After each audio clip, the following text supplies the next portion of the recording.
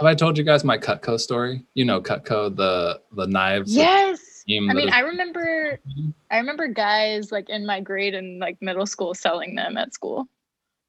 Yeah, people were like obsessed with that. Yeah, I totally got lured into like I went to one session of a Cutco. I was like in college and I was like trying to make money. And I went to one session and I was like about 30 minutes in, I was like, oh.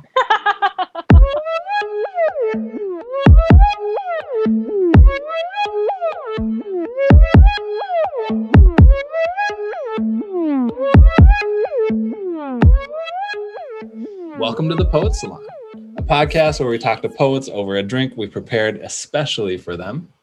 I'm Duji Tahat. I'm Luther. Where is my glass of wine, Hughes? And I'm Gabrielle Bates. Last week, we kibitzed with the Ada Limón about collaboration, curiosity, and correspondence. For this episode, we marveled and warbled about the poem Requiem for a Nest by Wanda Coleman. Let us serenely and delusionally get into it.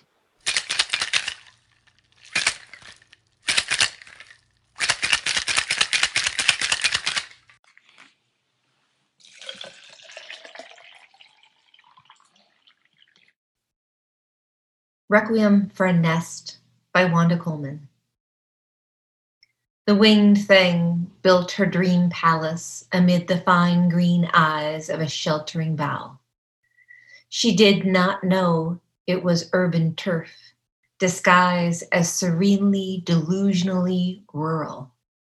Nor did she know the neighborhood was rife with slant-mawed felines and those long taloned swoopers of prey.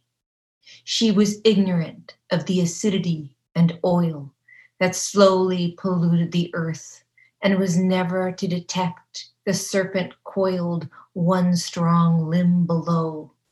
Following her nature, she flitted and dove for whatever blades, twigs, and muds could be found under the humming blue, and created a hatchery for her spawn, not knowing all were doomed. Can you tell us a little bit about why you chose this poem for us today? Yeah, a cheery poem for today. Just to lift the mood, obviously, yes. Clearly, I just wanted to leave you with a really joyful poem. I think one of the things that I love about Wanda Coleman is that she's a poet of many registers. And I do think she's primarily known for her political poems and, poems that were performed in a sort of loud and marvelous way of strength and power.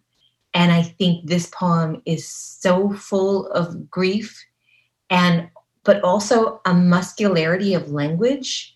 The musicality of this is so distinct and rich, and there is really a friction against this sort of idea of being doomed. But there is some hope in this poem too, because it's basically saying she's going to do it anyway. And I feel like so much of our lives are saying we're going to do it anyway. Like we have to acknowledge our death and we also have to keep going. And that is this poem. And so I don't know, this one has always just sort of rocked me in different ways. I think that I come to it sometimes where it actually sort of hurts. And then times where I think, no, this is actually a poem of deep recognition of the grace that is surrender to the world. How much we know and how much we don't know, right? The bird not knowing certain things, not knowing that the neighborhood was rife with slant-mawed felines. I love that, slant-mawed felines, right? The mouths. And those long taloned swoopers of prey. What a great way to describe a hawk. Mm-hmm. I have a backyard bird feeder and I actually yell hawk if I see one, just to make sure that birds are okay. I yell hawk. I really probably should not interrupt with nature, interfere with nature in that way. And yet I'm very protective of my birds. But yeah, I mean, I wish I had come up with the phrase, those long taloned swoopers of prey. And then this wonderful, she was ignorant of the acidity and oil that slowly polluted the earth, and how the poem gets really large right there. Like it starts so small. You start with like, I'm building a nest, the fine green eyes of a sheltering bough. She did not know these things, right? The urban turf. And I also love this urban turf disguised as serenely, delusionally rural, which is such an amazing phrase to me, the power of that phrase, and also the implication of that phrase because of the word delusional and the way that it's right next to serene, right? That it's becomes like, this is a mirage. This is a trick. This is, this is a false comfort. And I think also with the word rural, and even with the word delusionally, we do get more of a human feel. So yes, we are in the bird's life, but also we are in a person's life. Mm-hmm. And I don't think you would have that if you don't get that sense of the rural or delusionally rural. And then also it's a sonnet. And that shift, when you have the turn and the shift, and suddenly it's like following her nature, she flitted and dove for whatever blades, twigs, and mud could be found under the humming blue, and created a hatchery for her spawn, not knowing all were doomed. I mean, that to me is, just a perfect stanza and a perfect end to a sonnet. The sounds, the way that she's making those perfect rhymes with blue and doomed. Mm-hmm. And yet there's a brilliance to the fact that this life is happening and that you're watching it happen. And also a surrender to the reality of violence, the reality of mortality. I mean, she even brings in redlining here with, traditionally Black and Latinx neighborhoods. She was ignorant of the acidity and oil that slowly polluted the earth. And if you talk about environmental toxins and pollutions, I mean, it's an incredibly politically charged poem, but it's doing it in such a different way than some of her other work is doing. And it just has always, I guess, gutted me is the right phrase for this poem. Yeah. Did you guys know this poem before? Or you probably did, but no. I did not. I really love like the turn and the break and like the music of it. I'm really interested in like how the sort of long vowel sounds, the L's, the R's, the S's and the F's in that first stanza like really sort of slow us while we're in the realm of like the human architecture, right? Mm-hmm. Like all of the nature within that, all of that, and the slowing down and taking time of like looking at these sort of more, nature-ish elements within like the context of like very human urban setting. Yes. And then the break from that to where the sounds, they get really fast, right? The F's, the N's, the M's, the H's, it gets like really breathy and faster. And that stanza is like almost devoid of like human architecture, right? It's like the stuff within it. It is like purely like what is natural, right? It is purely what the bird will do, like irrespective of like whatever context is happening. It's like, and it begins, right? Following her nature, which is like basically back to instinct, back to instinct for survival. This is where we're going to end this poem. And it's like, you even feel it. The wind up is coming, like following her nature. Yeah. Mm-hmm. Yeah. There's something about, in addition to everything I said before, there's also, I've talked about this before and I don't know where, but, at some point, as you guys know, as poets, you just end up like, I think I said that sometime, or did someone else? I think I said that. But I love the lean towards clarity that we have in our contemporary work right now. And I really admire it because there's such an urgency in truth telling that's happening in some of the books that I just love. But I do think that there is part of me that is always looking for the music. And I sometimes worry that in our need for clarity and truth, we will lose our desire for the beauty of language, even if what that beauty, right, or what that language is saying is horrible. And I think this is a good example of that, where it's like, oh, I don't need to be saying beautiful things in order to make a beautiful poem. Like this poem is lush with beauty, and yet it is true and tragic. And I feel like that's sometimes, like, when I talk to graduate students, I feel like that's a shift sometimes where they want to just talk directly to the trauma. And I admire that so much. But I think, don't forget the music. Don't forget that there's this other friction of beauty. What is pushing against the trauma, right? And in this case, it's survival. But even as she gives language to this event, there is like that musicality is really on fire and also in conflict with the message in some ways, because there's a lushness to it. There's an abundance to it. And that part I think is another reason I'm really drawn to this poem, because I don't want to lose that. I always want to be clear, but I also value language and the music so much so that I never ever want to lose it. And this poem feels like it's just doing that. Lush is exactly the word that I kept thinking of. Like the music in this poem is so lush and dense. It almost reminds me of like a Gerard Manley Hopkins or something. It's just like the noise it's beautiful. It's like, this is the language someone uses when they're in love with the world. And it is the dream palace that's mentioned in the first line. Like this is the dense, overwhelming sort of beauty that makes the despair so felt, and there is something almost like in the density of it, in the thickness of the music of this poem. I feel trapped in a way that I think this bird is. Like there's a miring sort of effect to the music too. So it's not all beautiful, of course.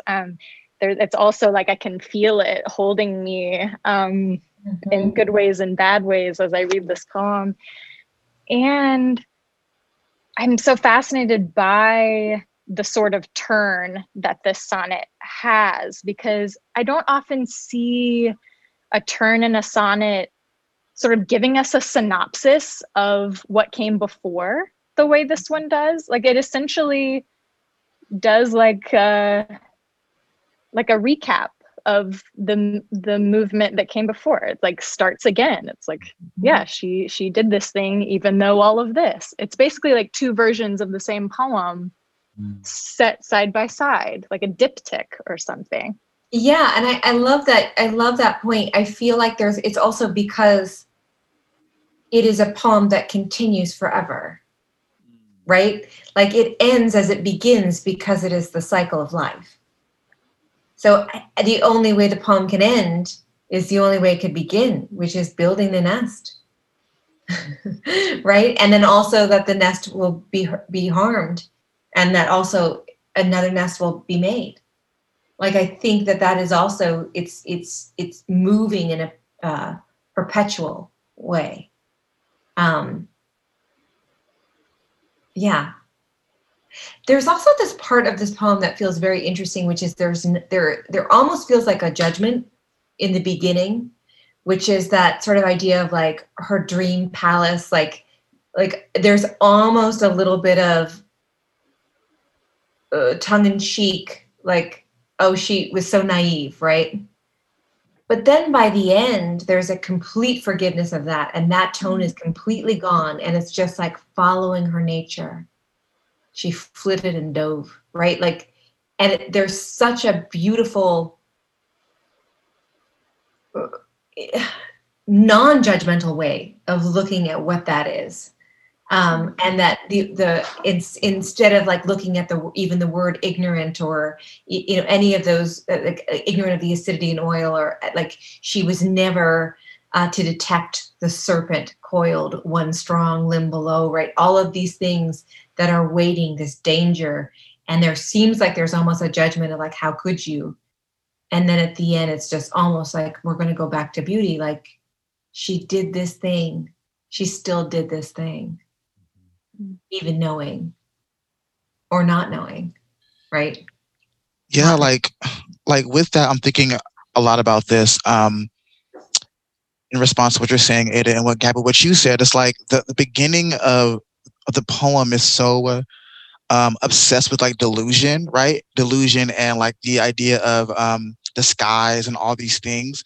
And there's only one period in the poem, right? And the delusion is capped there, right? It's like stuck there. Like it's like the delusion can no longer move, like it's not moving anywhere. But then the she was ignorant, that falls into the idea of making, right? Like to make is to be ignorant, because you want to go in with the idea of not knowing, and that allows a certain type of creation. And so like it's interesting that the delusion is capped and separate from the ignorance and the making of it. And I think that's also what's so beautiful about the poem, right? The idea of separating, okay, you can be delusional, because delusional is you have an idea but you're still delusioned by it, but your ignorance is not really tied to a knowing, right? It's tied to not know. And so the idea to make something, right, to build this nest is more tied to your ignorance versus tied to your delusion of something, right? And so I like how it's capped and it's separate, right? I like how it's capped and separate. Like it's like following her ignorance, she still was able to create this thing in lieu of being all doomed, right? In lieu of that, in lieu of an ending, right? She was still able to create something beautiful. And I love that ordering and that parsing out really, really a lot. Mm-hmm. I totally agree with that. Yeah. And there's something about it. I think that's also what I meant about that sort of the judgment goes away, is because it's there in the beginning, right? Even we've got Dream Palace and the fine green eyes of a sheltering, like all of this, like she did not know. And then even that, and then, okay, disguised as serenely, delusionally rural, which is amazing to say. I highly recommend reading that line. Disguised as serenely, delusionally rural. Nor did she know all these things, right? And then we get to, she didn't know about this. She didn't know about this. And it becomes like almost a forgiveness and a grace that she allows the animal. In our previous conversation, we were talking a bit about how much we love the particularity of naming creatures.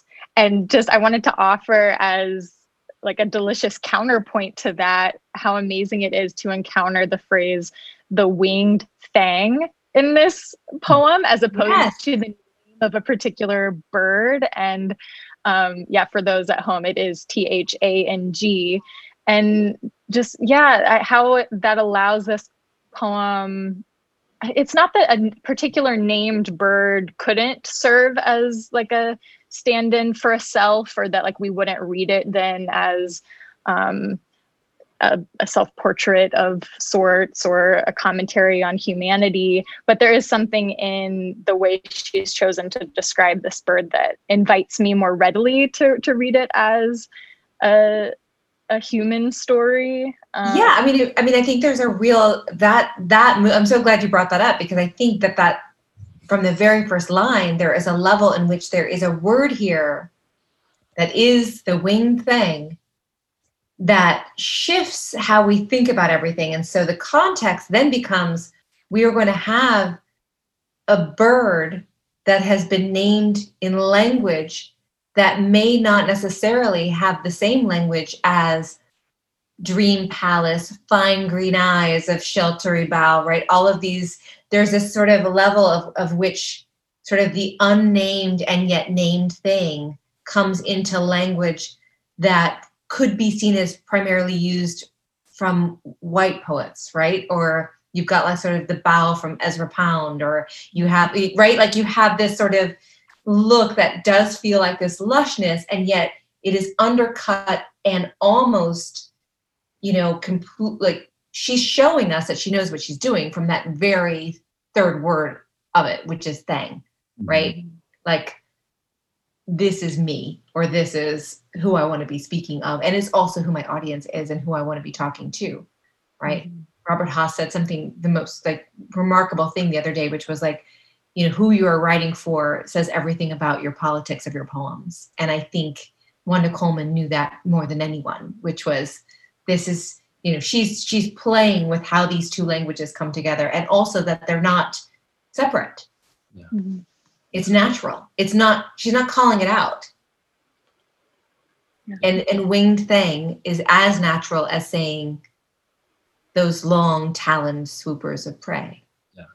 Or a requiem for a nest, right? Yes. Like it's immediate. Like that register shift is like from jump, right? Yeah. And it's also that wonderful thing of owning all the words. Like, I'm going to own all the language here, which is the neighborhood of the poem will expand because, you know, there's a rebelliousness to that, right? Like, I am going to expand the neighborhood of this poem just by all the language that I want to use and have access to and will call my own. And that part is really fascinating to me.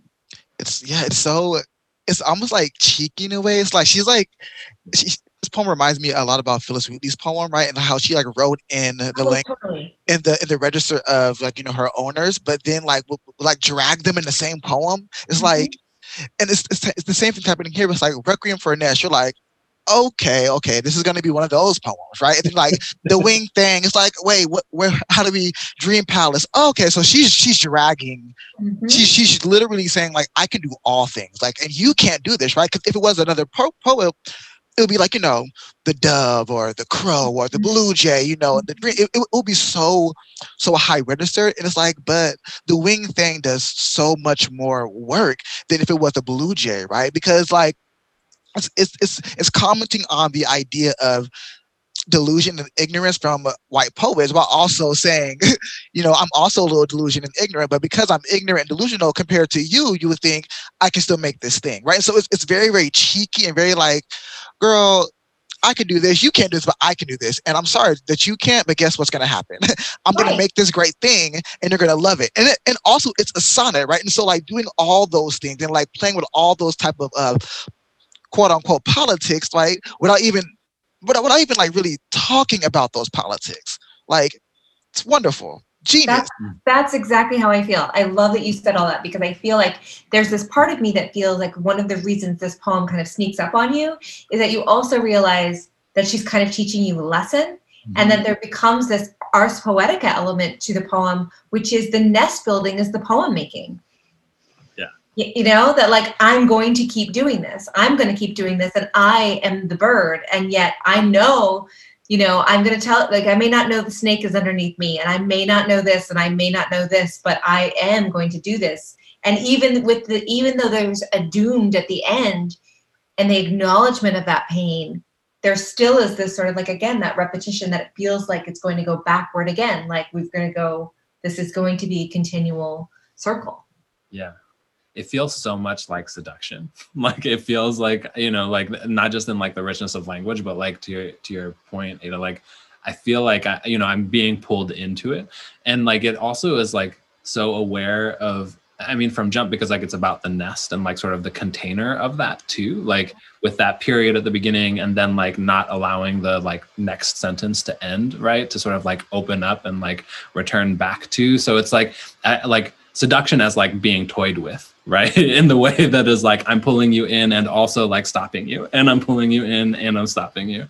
Yeah. Well, even the choice of having, you know, all lowercase, right? Yeah. I mean, that like, she's basically like insisting on a register and musicality that is so idiosyncratic to her and this particular poem that it just feels like this poem can't belong to anyone else. And I love that.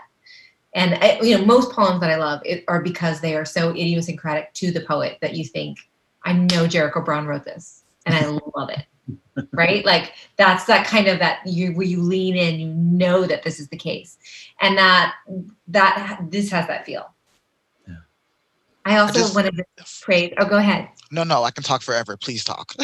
I was just going to say, I just want to praise again how the poem ends, because there is sort of a deep sadness to it, and a recognition, of course, of that doomedness of humanity. And I think it is bigger than the self-portrait. I think it is bigger than the poet here, and I think it recognizes, the great mortality that will all go through. Although, unless you're my grandmother, who will often say, "If I ever die," which I think is so marvelous. I'm like, it's amazing. She'd be like, "If I ever die," I'm like, well, I mean, that's gonna happen. Like, That's amazing. So, but I do feel like the ending here has this sort of like, knowing all we're doomed, and it's about the children, right? It is about like the spawn, and there is that rebellion of like, I'm going to do this despite this, even though we have the unknowing. But I just wanted to praise for a moment the whatever blades, twigs, and mud could be found under the humming blue. And the word humming there feels so extraordinary, because there's so many different ways I take it. And one of which is I think about in urban neighborhoods and even suburban neighborhoods, there's, if you are close to wires, right? If you're close to like, there's an actual like power plants, like that idea of like, what is like, there's an actual noise happening, you can hear it. But then there's also the song quality of that, which is phenomenal. So that word humming just does so much work there. There's a lullaby happening, like that, like, there's a hush to that word. It does all that work of serenely, delusionally rural, in that beautiful under the humming blue. I just find that phrase amazing. Yes, thank you for pointing that one out. Under the humming, yeah, those U sounds, the repetition, the idea of music, but also menace. It's doing so much that the whole poem is doing, but right there. Mm-hmm. Yeah, I was also going to praise the ending as well, and talk about like how you said, Ada, like there's such a while it's like highlighting mortality. There's also a sense of like care and hopefulness for the future and for her, right? For the bird's spawn, right? That is kind of, it's not really talked about, but the way it's positioned at the end of the poem, while it's announcing a doomedness, there's still like a level of like, but still, and yet, like, like my kids will go on and they will make, and there's like a, it doesn't descend, it ascend, right? And and I love that move. While it's not announcing the hopefulness, but because it's announcing the doomedness, hopefulness is there somewhere, right? You can't have one without the other, right? Like we're hopeful in spite of being doomed, right? And so like I just love that move to like, we're doomed, but also like my kids will fly and create their own nests and have their own requiems and their dream palace, and all these things are still kind of there. Like even that's like, it's like that's humming, right? That's under the humming blue itself, right? Like, so it's all that is captivated, right? It's captive in the idea of doomed. I'm quoting doomedness, people, for listening. Yeah. And thinking about the continuation too, I think that like that puts a finger on the thing I'm thinking about. You're talking about like the sort of self-awareness of it all. Like for me, she did not know, nor did she know, like feels really reminiscent of like another sonnet, the Those Wintry Sunday sonnet.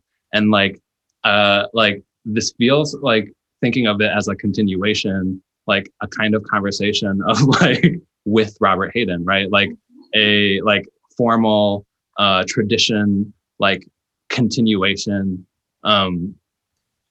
and again, like even accepting like this sort of two parts of the poem, the like architecture, like the human architecture, like thinking through form, like in that first stanza, and then like sort of the natural stuff that happens sort of irrespective of it, even if that natural stuff is occurring under the humming, which like maybe like evocative of that like architecture anyway. Like it just feels so, yeah, it just like it knows what it's doing. And, like, It very much. I mean, this is a poet who is gifted. Like I mean, she is, of course, but this is why I wanted to bring it up, because I feel like there's, most people will talk about her poems that are very, again, they're louder poems. They're public poems. And this is a public poem, but set in a private voice. And there's an intimacy of this voice that feels, I don't know, like, again, it's highly intelligent in the way that it's working on the page. And I know that Wanda Coleman is praised for that, but I don't see it as much. I feel like it's more her performative poems that seem to get maybe more anthologized. Mm-hmm. But this poem to me is like, oh yeah, you're a genius. And to go back to what Luther was saying a little bit, is that idea of not knowing all we're doomed. There's that ending of like, okay, yes, that's tragic. Like, oh wow, they're all going to die. But then there's this other part of you that thinks, but we're still in the middle of it. Because she doesn't say, and they were all doomed, right? Or, and they all died. But it's saying it's still in the action of it, which is still building the nest. It is still making the thing, and created a hatchery for her spawn, not knowing all were doomed. So there's still the caretaking and the making taking place. And I think because it's happening and it hasn't ended, that even though we end with the word doomed, there's still some part of you that feels like, no, but wait, I think someone made it. It allows for that. I don't know. I don't want to say ambiguous, but sort of maybe that clinging string of hope that we may have, despite that pretty intense ending. With that great rhyme, right?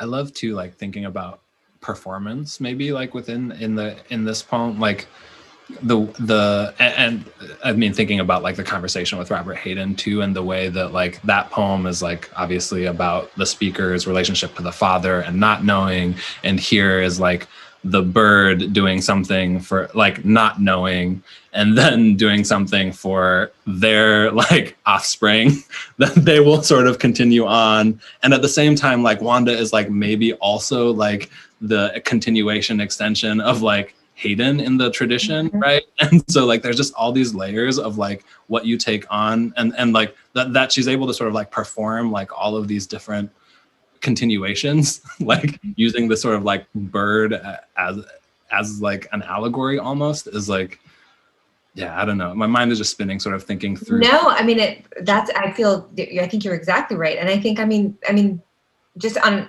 allegorical level, we have the serpent. I mean, we can't not talk about the serpent, right?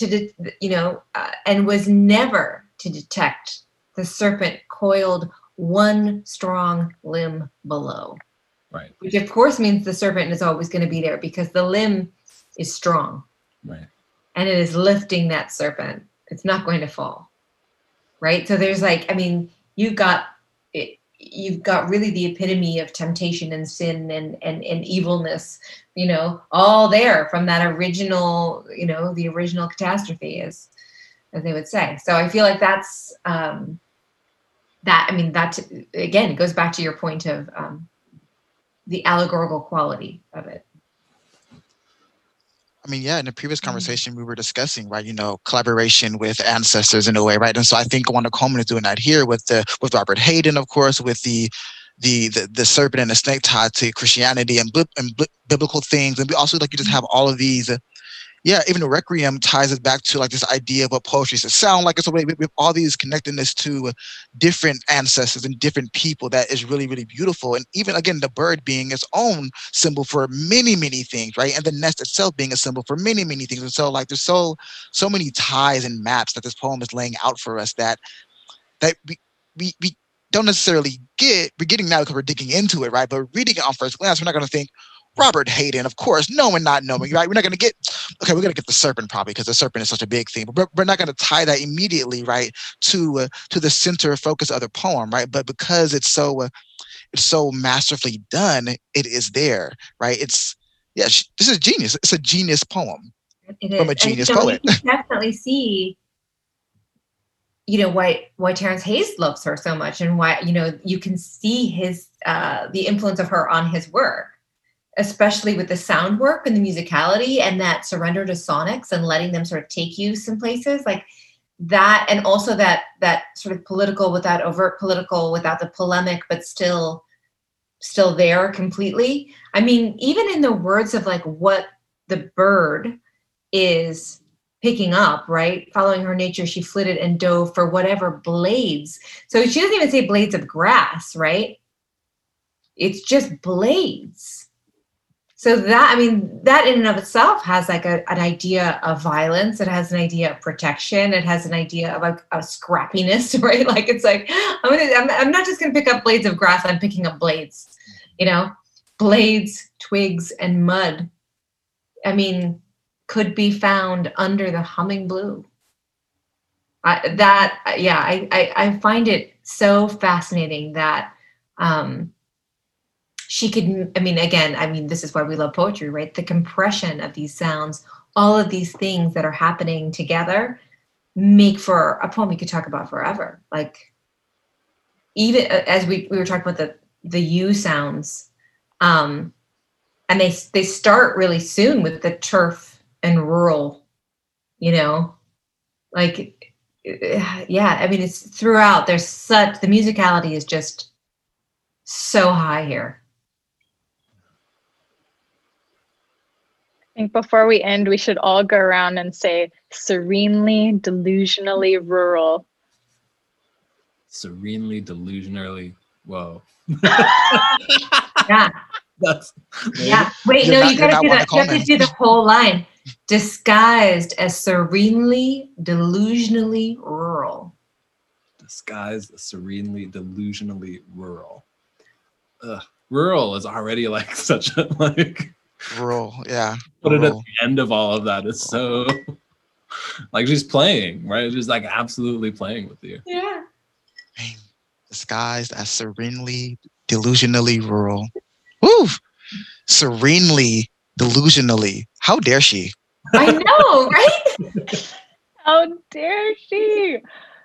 Disguised as serenely, delusionally rural. Mm-hmm. And then to go nor. Okay, first of all, we got this luscious line, and then to go nor. Who throws in nor in the poem? Yeah. Just nor. Yeah. Just sprinkle it in. Nor did she know. And then again, you've got all these great alliterations. Nor did she know the neighborhood was rife. Even the word rife with slant mawed felines and those long taloned swoopers of prey. Whew. And the word slant, like, then to have slant in the poem, and then to have slant rhyme, just like, yeah, like, okay. And then you got Dickinson, right? Tell it slant, yep. It's all there. And slant mod, it's like, what is they? So they're like kind of crooked mouth, crooked teeth, right? Like they're like. That phrase is amazing. Yeah. Slant mod. Yeah, mod. Felines. Then you have the Chester cat. You just have so much happening. Just coming to.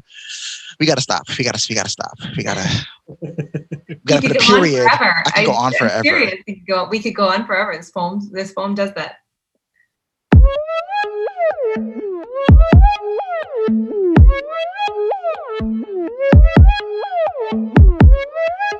Ada, thank you so much for your benevolence and for your unflinching brilliance. To our listeners, both new and committed, thank you. And we hope you're as excited for season 3 as we are. And let me tell y'all, we are. We are.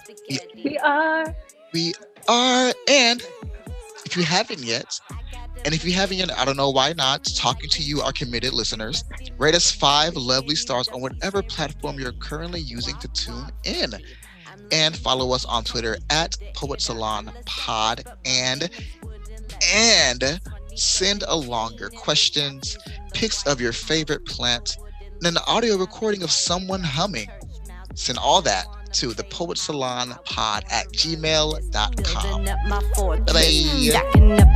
You wanna weaponize this? Gonna show you these hands. Gonna take on these streets. Gonna show you who's man's. Cause my crew mob steady. Fetty and spaghetti. Fetty and spaghetti. Fetty in the... Whew. I love that we just picked up on the theme of like birding. Warbling, humming, Yes. trees. Just send us a nest.